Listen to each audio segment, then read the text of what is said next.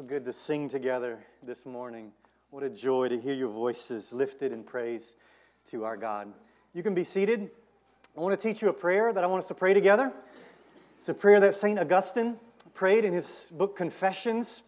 Confessions is all prayer to God, and this is what Augustine prayed, and it's what I want us to pray together now. Augustine prayed, God, grant what thou commandest, and commandest what thou will.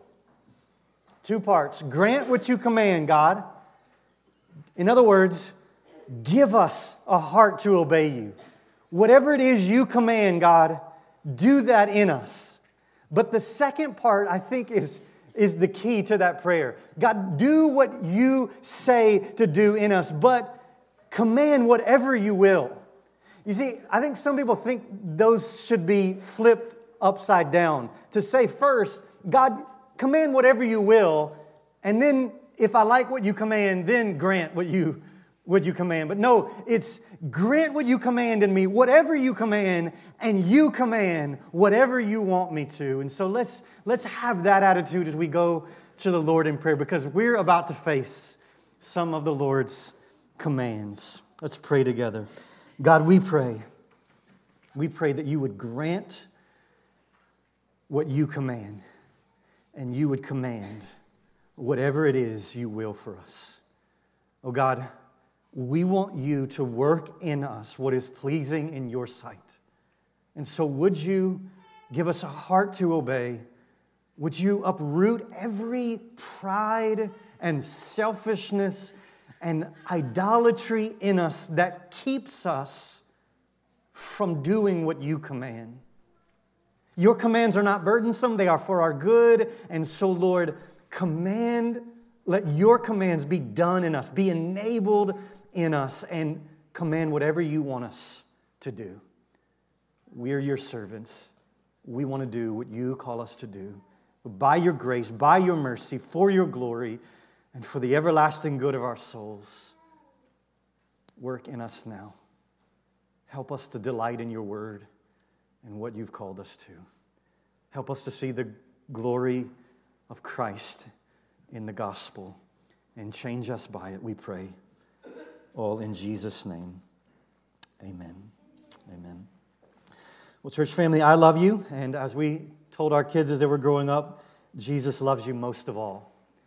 Jesus loves you most of all. And the way Jesus is going to love us in this moment is by speaking to us through His Word. And so grab a Bible or open your Bible app and navigate to Romans chapter 12. Romans chapter 12. With all of the deep theology and rich doctrine in the book of Romans, it is amazing to me that this passage we are about to read is in the book of Romans. Follow along as I read Romans 12, verses 9 through 13. Paul says, "Let love be genuine. Abhor what is evil, hold fast to what is good. Love one another with brotherly affection. Outdo one another in showing honor. Do not be slothful in zeal, be fervent in spirit. Serve the Lord. Rejoice in hope, be patient in tribulation, be constant in prayer. Contribute to the needs of the saints and seek to show hospitality." This is the living word of our living God. May He use it to give us life. The first 11 chapters of the book of Romans are saturated with the breathtaking truths of our salvation. Paul's teaching on the glorious gospel of Jesus. Paul makes clear there is nothing we can do to earn or deserve God's favor. It is only in Jesus that we can be justified and have a relationship with God. And then beginning in chapter 12, with that foundation laid, Paul fleshes out the implications of the good news for our everyday lives. Because the gospel is true and beautiful and breathtaking, we ought to live in a certain way. Paul calls us in verses 1 and 2 to offer our entire lives as a sacrifice of worship to God. The gospel lays claim on every part of us. We can withhold nothing back. And one of the clearest characteristics of how we should live in light of the good news of Jesus that Paul highlights in Romans 12 through 16 is that we should live in community together in the local church. A central part of what it means to be a Christian is that we care for and serve one another. We cannot just live as isolated individuals. We are responsible for one another. This is why it is essential that every Christian be part of, committed to a healthy local church. Because this is what it means to live out the gospel in our everyday lives. It is about our relationships in the body of Christ. And so remember last week we saw verses 4 and 5 where Paul says we are one body together. The church in Rome, whom Paul was writing to, Jews and Gentiles, male and female, slave and free, are all vitally connected to one another in the church. This is what Jesus does. This is what the gospel does. Jesus forms a community that is His body here on earth. We are one body, Paul says, and we are individually members one of another. Jesus is our head, and we are His body, vitally connected, not just to Him as our head, but to each other as members of His body. Therefore, Paul says, how we relate to one another is massively important. And that's why Paul spends so much time fleshing out here how we're to relate to one another, what our relationships are to be characterized by. So what does it look like to be vitally connected to Jesus and vitally connected to His body, the church? What does it look like to live as a believer, totally offering ourselves to the Lord as a sacrifice to Him? What would it look like to care for and love people who are very different from us, who have different opinions, like Jews and Gentiles, like male and female, like slave and free, people with different opinions, different hobby horses, different political views, different socioeconomic economic situations? How do we relate together in a body of believers? What will characterize our lives? Well, this passage and the rest of chapter 12 is like a machine gun of rapid-fire commands. Paul is relentless here in pressing the implications of the gospel into our relationships. And so as we look at these verses this morning, I want us to focus on 9 specific callings that we have as believers from verses 9 through 13. Okay? So this is a lot. 9 specific callings. By the mercies of God in Jesus, let's evaluate ourselves and our church and seek to apply these commands immediately. So, church family, this is the kind of culture that we should strive to have at our church. This is the kind of culture that the gospel creates and enables and sustains in our midst. And so let's look at all 9 of these callings. And what I'm going to do is stop and pray after each one of them that God would make this to be true at Miller Heights Baptist Church. And so this isn't just theory. This isn't just information to tuck away in our notes. These are commands from our loving Savior to be applied immediately with His help, by His mercy. Number 1, as members one of another, we should strive to be, first, genuinely loving. Genuinely loving. So notice verse 9. Paul says, let love be genuine. So I think this is like a heading over this entire section. Let love be genuine. And then notice in verse 10, he continues commanding this by saying, love one another with brotherly affection. Let love be genuine. Love one another with brotherly affection. So we're not just to love one another. It's not just a command to love one another and then move on. No, we're to have authentic love. We are to have a brotherly love. That is, a kindred love. an affectionate love. This is commanding us to have an affection for one another. The word genuine in verse 9 means love that is free of pretending or acting. Genuine love is the opposite of counterfeit love. Genuine love doesn't wear a mask and try to pretend that it cares when it really doesn't.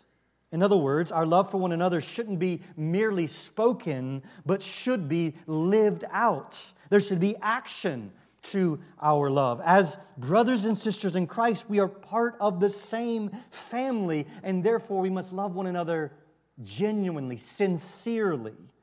Just as God has demonstrated His love for us in the action of giving His only Son, so we love each other in action and in truth. Jesus said, the world will know we are His disciples by what? By how true our theology is? By how great our buildings are? No, the world will know we are His disciples by our love for each other. 1 Corinthians 13 says love is the greatest virtue of all. 1 John chapter 3, verses 16 to 18 says it this way. Let this challenge you.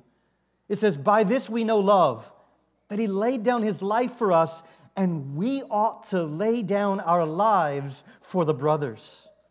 But if anyone has the world's goods and sees his brother in need, yet closes his heart against him, how does God's love abide in him?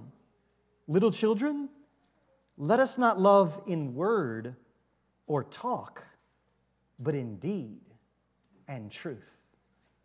Let us not love merely with words, but let us love in deed and in truth. And so seriously consider in relation to this command whether your love for the other members of this church is genuine. Is it sincere? Do you love the other members of this church with brotherly affection? Like, do you hurt when others are hurting? Do you rejoice when others are rejoicing, as verse 15 calls us to do? See, love is more than a feeling. Yes, it includes feelings. Affection is a feeling. But it's more than that. It includes actions. And so think about ways you can grow in love for other members of this church. Are you the type of person who waits for others to call and check on you? Or do you call and check on others?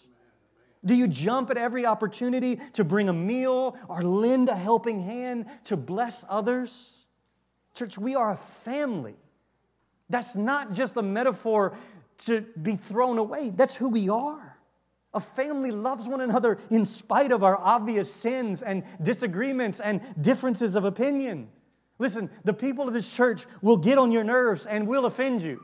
I will get on your nerves. I will offend you. But we're called to love one another, not just condemn or tear down or talk behind one another's back, or what usually happens in my heart. We're not supposed to just ignore one another. We're called to genuine love, brotherly affection. Genuine love assumes the best in each other. Genuine love is patient. Genuine love shows up in difficulty. Genuine love doesn't run when relationships get hard and messy. Do you love one another with this kind of love, with affectionate, agape love? Not just the people in your community group, maybe people you genuinely like, but the person who rubs you the wrong way, but the person who has different opinions than you. Do you genuinely love them? See, we often reduce love to just tolerating another human. I'll love him, but that doesn't mean I have to enjoy it. I've tried to love him, but it's hard, and so I'm just going to go my own way. Does that sound like genuine love? Does that sound like brotherly affection? May the culture at Miller Heights Baptist Church be one of genuine and authentic love that glorifies our loving God. Let's pray that it would be so. Oh God, I pray for genuine love in my heart. I pray for brotherly affection toward my brothers and sisters in Jesus. And I pray that our church would be characterized by this kind of love, a love that we see in you, a love that we've been called to have because we're made in your image and we're saved for your glory. Make us a place of genuine brotherly love for one another. And we pray you do it in Jesus' name. Amen. Secondly, we should be discerningly abhorring. Discerningly abhorring. Notice the end of verse 9. Paul says we are to abhor what is evil and hold fast to what is good. In other words, the kind of culture we're to have is the kind of culture where we hate what God hates and we love what God loves. In other words, we're to be a pure culture, pure and holy as God is holy. Now, this might sound strange to you after a command to love that we're actually called to hate. But this kind of hate is actually an expression of love for one another and our love for God. The word abhor is a very strong word. To abhor something describes the way we should react to evil and sin. The word means to shiver in horror. We are to loathe evil deep down in the core of our being. It's supposed to make our soul shiver in disgust. We are to shudder at things that dishonor God and harm others. You see, when God saves us, our attitude towards sin totally changes. We once loved the darkness. We once loved the impurity of the world, but now we hate it with passion. Is that your response to evil inside of you and evil around you? Do you abhor it? Do you loathe it? Does it make your soul cringe? See, we're to hate the evil actions and attitudes like abortion and racism, greed, lust, pride, and every other kind of evil that exists inside of us and around us. But notice we don't just abhor what is evil. We're also called to hold tightly to what is good. We're to turn away from evil and we're to embrace what is lovely and pleasing in God's sight. Do you see how this command affects our relationships with each other? See, it's tempting to read these individual commands and think of them disconnected, like this is just what we're called to. But think about this in a church. We're not to tolerate sin in our midst. We're not to tolerate it. We're to turn away from evil. We're to embrace what is lovely and pleasing. We're to confront sin where we see it. We're to encourage others toward holiness and maturity in Jesus. And we need each other in this pursuit, friends. We need each other to be this kind of person. We can't do it by ourselves. I can't see my sin clearly, and you can't see your sin clearly. And we need each other to call it out and to help us battle it and to fight it. It is not loving to allow sin to exist unchallenged. Love demands we abhor the evil inside of us and around us. And love demands that we hold fast to what is good, to what is righteous. Is the culture in our church one of hating evil and clinging to what is good? May God make it so, and may God give us discernment to know what is evil and what is good in His sight. Let's pray for that kind of discernment now. Oh God, I pray that you would help us to discern the difference between what is evil and what is good in your sight. Oh God, help us not to be wise in our own eyes, but to trust you and know that you've called evil, evil, and you've called good, good, and help us to have discernment to know which is which. And God, when we see evil inside of us and around us, Lord, help us to abhor it. Help us to hate it. Help us to eradicate it however we can. By your mercy, by your grace, and for your glory, we pray for it in Jesus' name. Amen.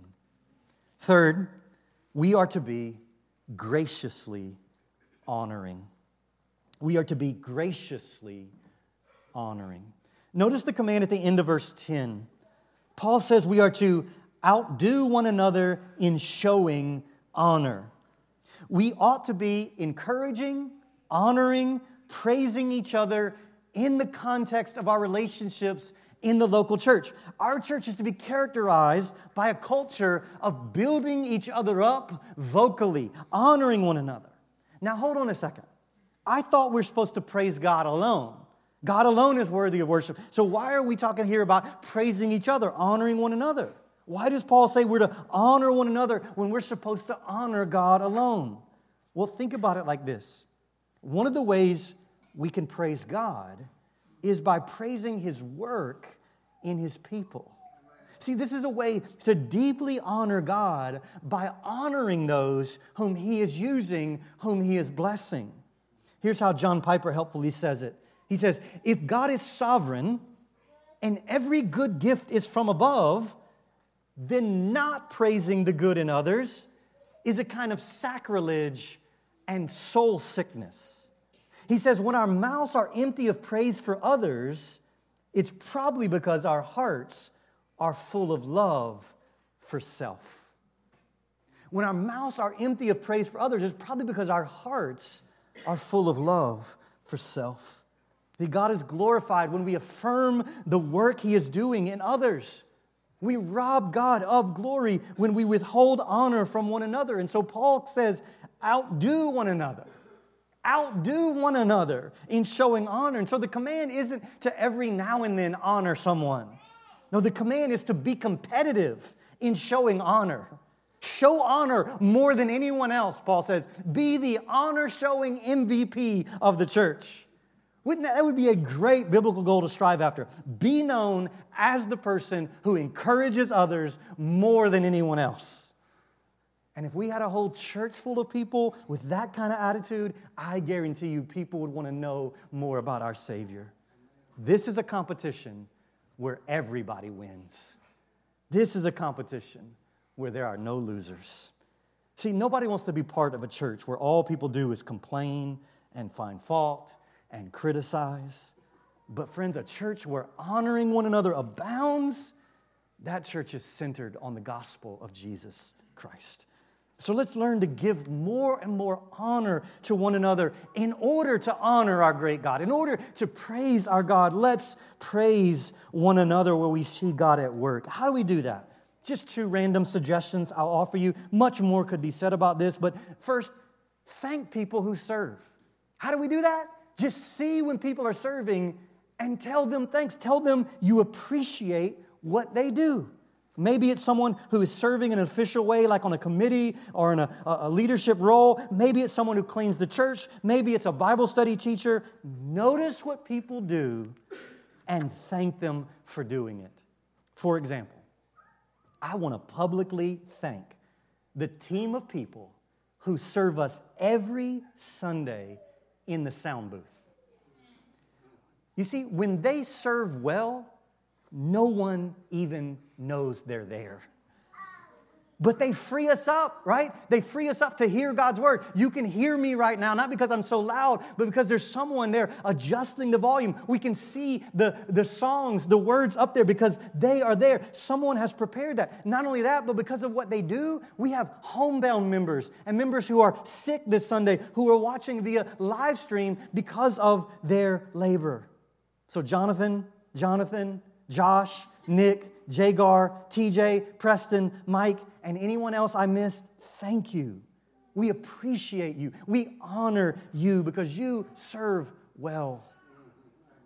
Tell someone you appreciate them today. Here's another idea of how we can honor one another. Help someone do something. Help someone do something. One of the ways we can honor others is by helping them. If you know of someone who has a big task in front of them, offer to help them. Offer to loan them something they need. When we honor people when we serve them. It's a way to put them ahead of ourselves. It's a way to show honor when we are willing to sacrifice our time, energy, effort, resources to help others. And so if you have a skill or strength or energy or a tool or just some time that could make someone else's life easier, honor them by serving them. Honor them by helping them do something. I was honored just this week. My truck would not start.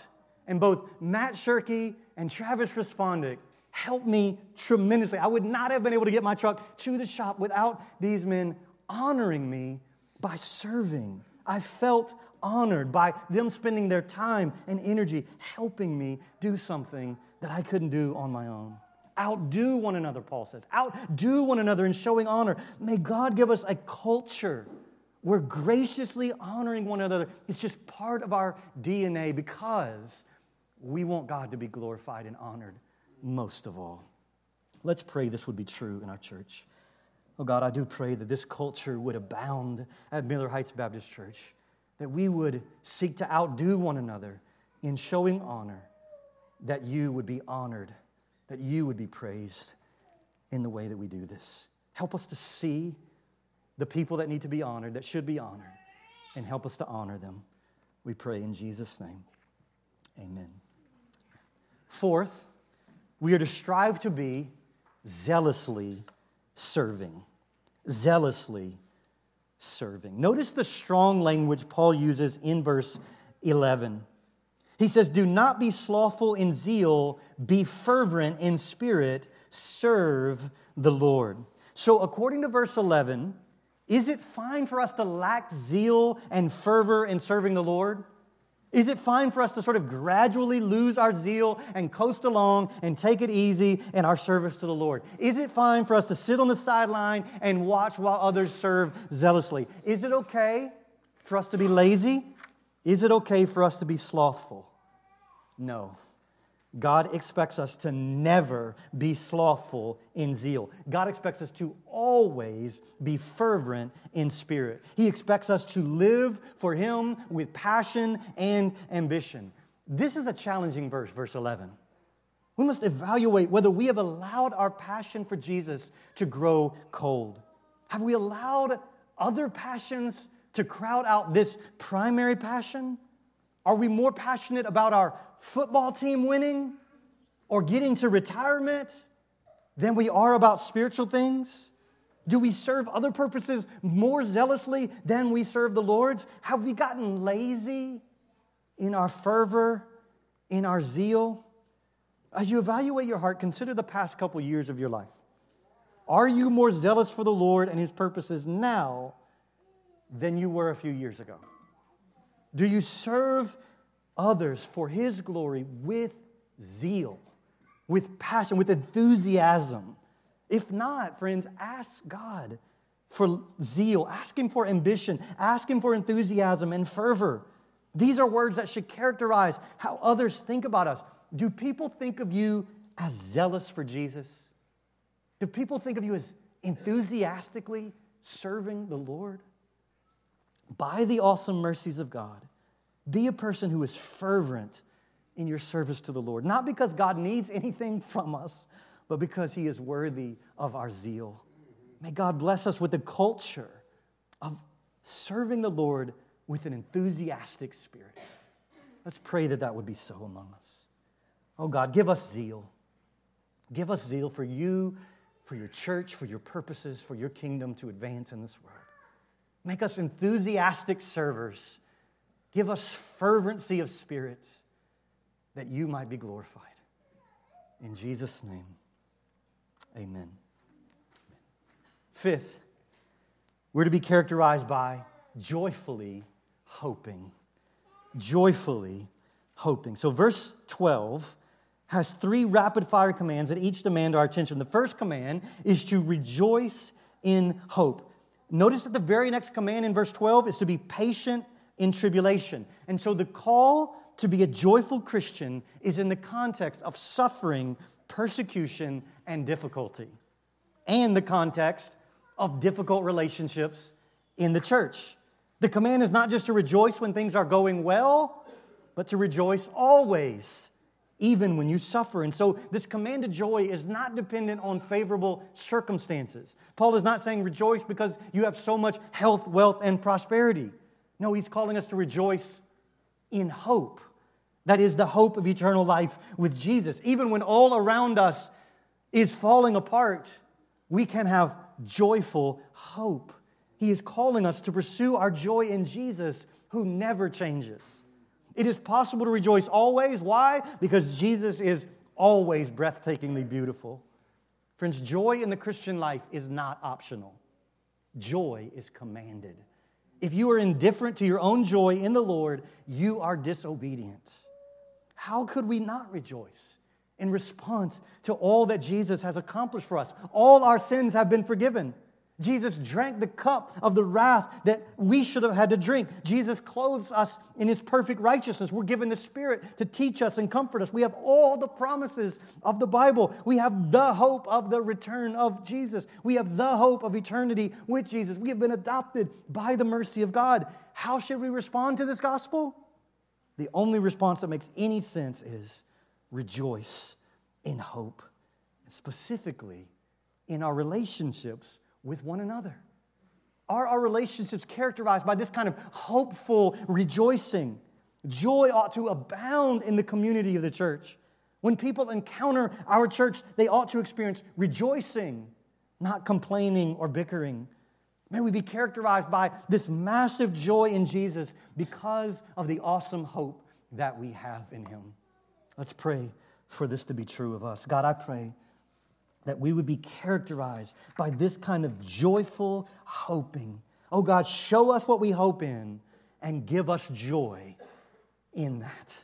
Give us joy in who You are, in what You've promised to be for us. And may that characterize our church until Jesus comes. We pray in His name.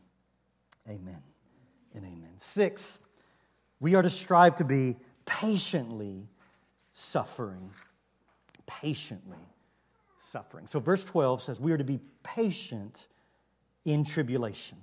Remember, Jesus promised that in this world we will have trouble. Suffering and difficulty and persecution are promised in this life. And so how should we respond when things don't go the way we want them to go? Should we shake our fist in God's face and accuse Him of injustice? Should we wallow in self-pity and wonder why no one else is suffering like we are? Should we drown our sorrows in the stuff of this world? No, Paul commands us to be patient, which doesn't mean that we grit our teeth and just tough it out.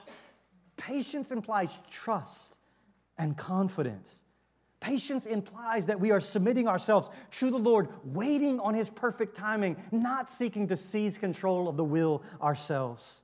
And so patience is not passive. It is an active desire to learn what the Lord is teaching us through the suffering He sends to us. When we are patient, we refuse to complain and moan. We seek the Lord's face even in difficulty and darkness all around us. And so let's fill this church with patient tribulation together. In this world, you will have trouble. Suffering will come.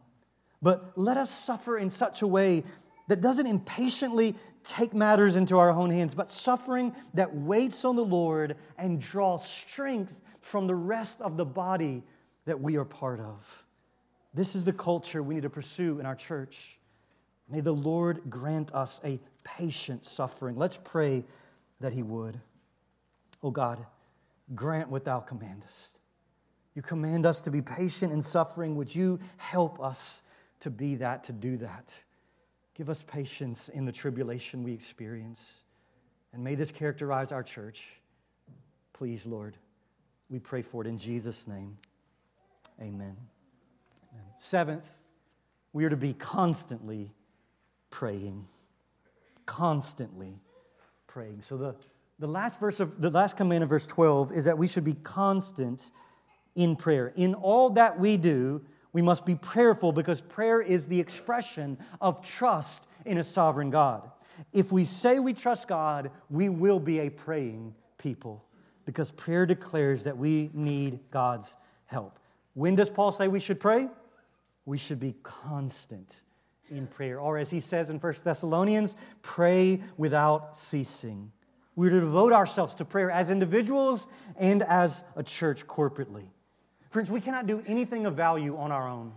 Jesus said, apart from me, you can do nothing. And so if we want our church to make an impact in this world, if we want our lives to make a difference for the glory of Jesus, we will be a praying people.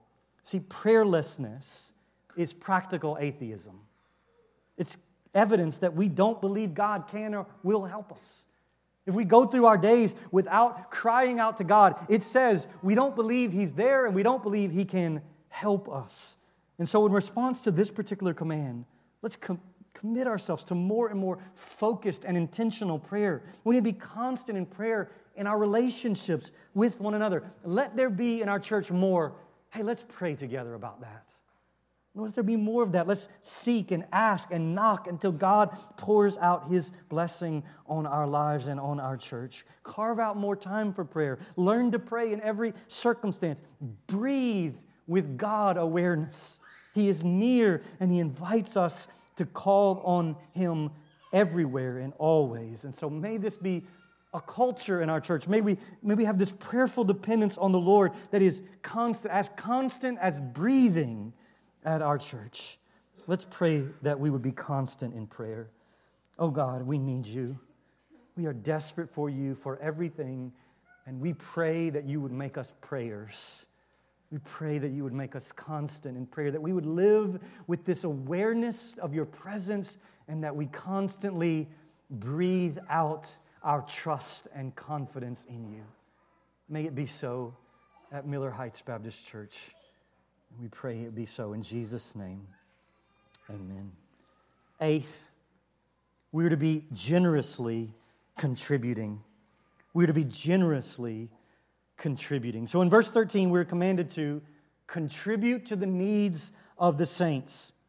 Now listen, for these early Christians, this was a clear-cut issue. There were brothers and sisters who lacked basic necessities like food, clothing, and shelter. Often in the Roman Empire, when people became Christians, the Romans would persecute them by taking away everything they had. And there was no welfare system for them to rely on. And so what did other Christians do? They stepped up and they provided for one another. Read through the book of Acts if it's been a while since you've read Acts. In Acts, the Christians sold property and possessions in order that there be enough for everyone to provide for the needs of the body. This is something Christians have always been known for. Most of the soup kitchens and homeless shelters were started by Christians. Christians have always been known as those who are willing to sacrifice for each other. And look at this command. Now, while we certainly should be generous and helping the poor and the needy of our community, just notice that this particular command has to do with the needy in the body of Christ. We are to contribute to the needs of the saints. The saints doesn't mean super Christians. Saints means all Christians who have been saved by Jesus. We are to contribute to the needs among us, in our body, among the saints. So listen to this. Saints have needs. You need to hear this because there are a bunch of TV preachers that are going to tell you that if you have needs, it's something wrong with you. But the Scripture says saints have needs. God never promised that His people would not have needs. He only promised that He would meet those needs. And you know one of the ways that God does that is through the local church and our relationships with one another. And so we ought to help one another when there are needs in our body. When one part of the body hurts, we all hurt. We are to bear each other's burdens. We're to be generous to one another. And friends, over the last decade, I have seen our church do this in countless ways. So many people have generously sacrificed to meet needs among us, and it is awesome to see. And our generosity shines the light of Jesus to the world. It shows that we trust Him to meet our needs when we help meet others' needs. It shows we trust Him to meet our needs when we help others meet their needs. And so consider how you could grow in being personally generous to those who have needs among us. How could you sacrifice to help make ends meet for someone else? What luxury could you forego to contribute to the needs of the body? May the Lord continue to give us this culture of sacrificial generosity at Miller Heights Baptist Church. Let's pray that it would be so, friends. Oh God, I pray that we would commend Jesus by being generous. I pray we would be generous as You have been generous to us. Lord, help us to contribute to the needs among us. God, I pray that You would help us to be sacrificially generous to show that we trust You to meet all of our needs. Lord, rip out the idol of security and safety and materialism from our hearts. Make us open-handed and generous for the glory of Your great name. And we pray in Jesus' name. Amen. Amen. Well, ninth and finally, we are to pursue being hospitably welcoming. Hospitably welcoming. So at the end of verse 13, Paul says we are to seek to show hospitality. And I love verse 13 because it addresses both physical and spiritual needs.